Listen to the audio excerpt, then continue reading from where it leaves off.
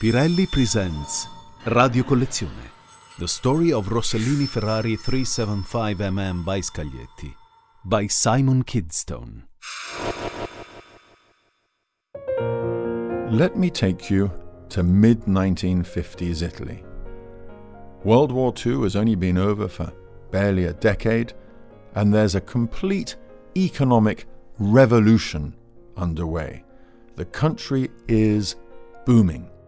Money's being made, industries are working at full capacity, the creative arts are renowned throughout the world, and at the forefront of those creative arts is a celebrated Italian film director named Roberto Rossellini. He just happens to be married also to one of the most glamorous actresses in the world, Swedish beauty Ingrid Bergman. In a slightly more industrial part of the country, there's another celebrated middle-aged Italian man doing exceptionally well in his field, and his name is Enzo Ferrari.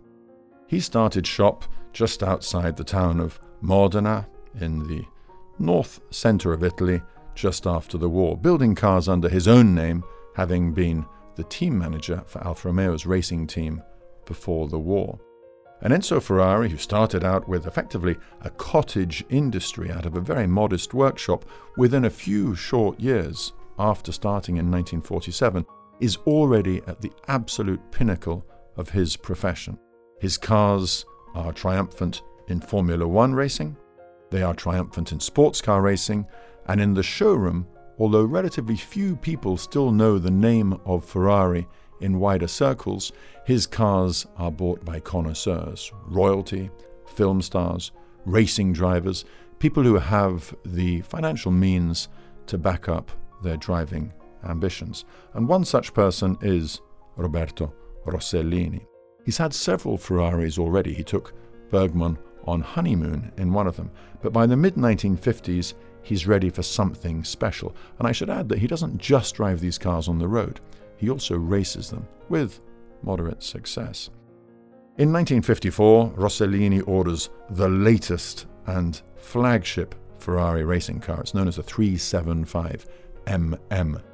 MM because of Mille Miglia, that round Italy race that Ferrari is already dominating. He orders a convertible, or I should say a roadster, it doesn't have a roof, to race in major international events.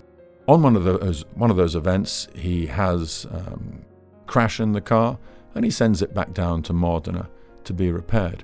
But he doesn't ask for them to repair it just as a normal racing car. He has another idea, and he thinks to himself, do you know what?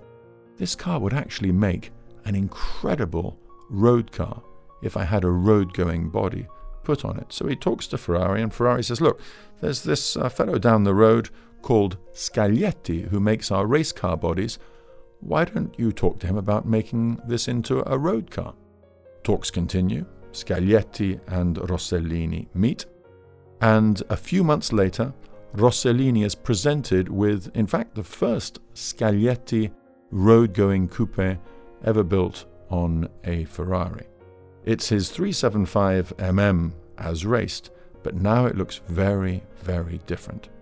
In place of that Spartan two-seater spider body is a long, sensuous, voluptuous, and very menacing silver bullet. Still with right-hand drive, which characterized most luxury Italian cars all the way into the mid-1950s. But now it's a coupe rather than an open car, with a very, very low cockpit, an impossibly long bonnet that seems to go on forever, and this short, clipped tail giving an impression of immense power. What very few people know is that Rossellini actually took out a loan to buy this car. I think about 4.5 million lira from memory, which was something like, I'm going to say maybe $8,000. So it doesn't sound like a lot now, but it was back in the day when you could buy a new Fiat for perhaps $300, to put things into perspective. Rossellini took delivery of the car, and he used it a great deal as almost everyday transport. And it should be mentioned that he actually ordered a second one of these cars, also using a mortgage, borrowed money, this time bodied by Pininfarina. That car looked more like a show car. It was, in fact, the Paris show car. So more of a styling concept, whereas the silver Scaglietti car had more of a racing car look to it. But it was interesting that it would have been unusual for anybody to have just one of those cars, but Rossellini actually had a pair, which certainly made a style statement. Life went on. Rossellini changed wives and cars with reasonable frequency, and come the early 1960s, he had decided to part with this car along with various other of his assets in order to fund the finishing of a movie.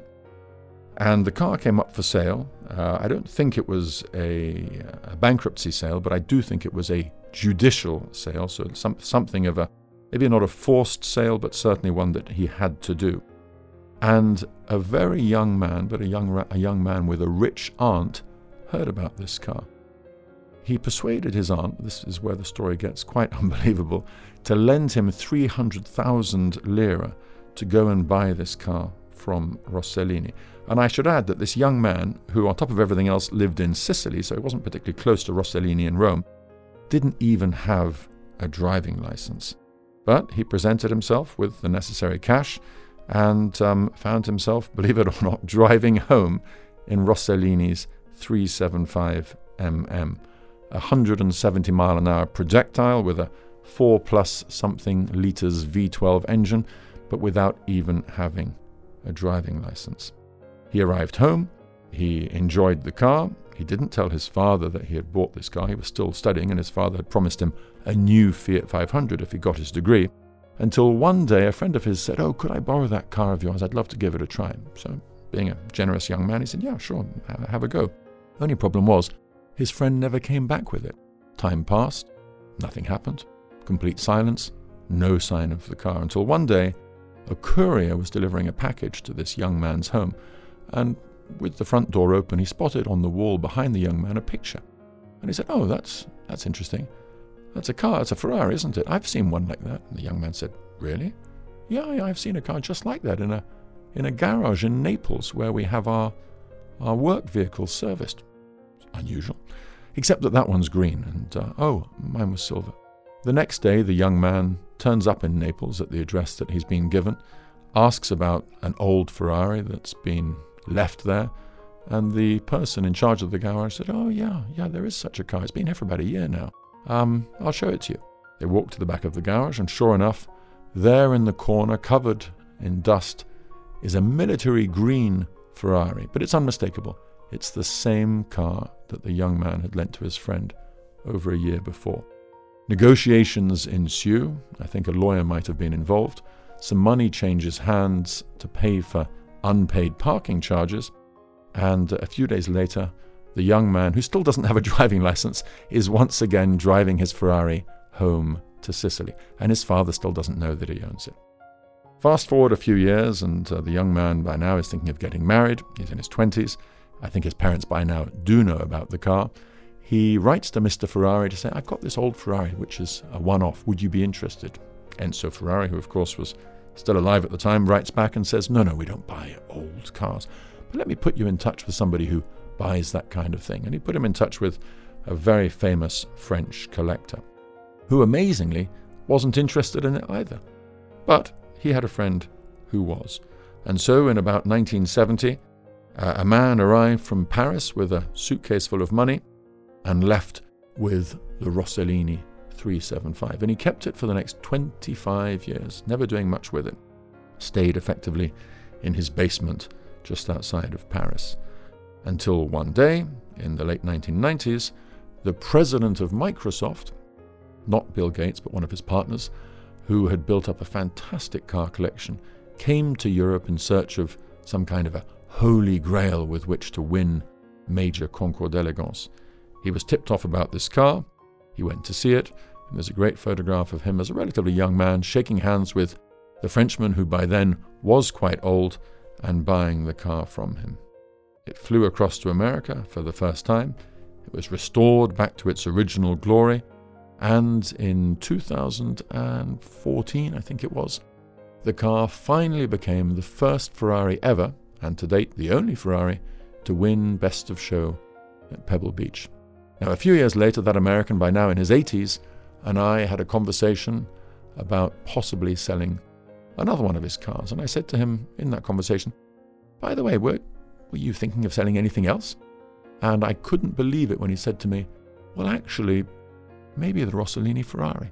And I thought, I know just the person for that.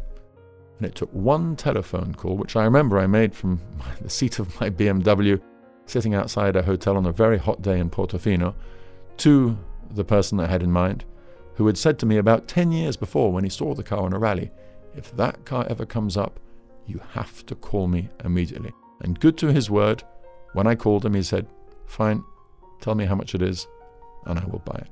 And the most satisfying thing of the whole story was that after we had done the deal, we flew the car from America back to Italy, lined up in the queue at the local Motorizzazione, which is the MOT testing center with all the Fiat Unos and the Priuses and so on, and we got an Italian roadworthiness certificate for that car, which is pretty amazing considering how much noise it makes, and we got the original Rome plates back.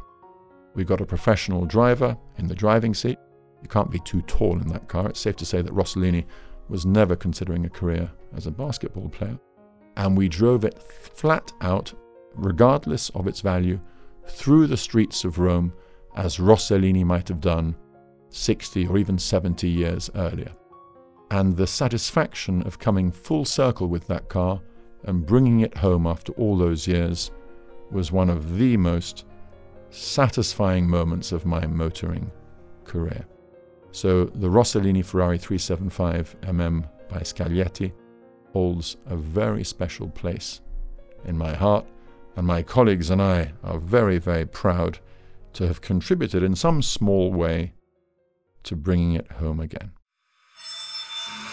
You've been listening to Radio Collezione by Pirelli.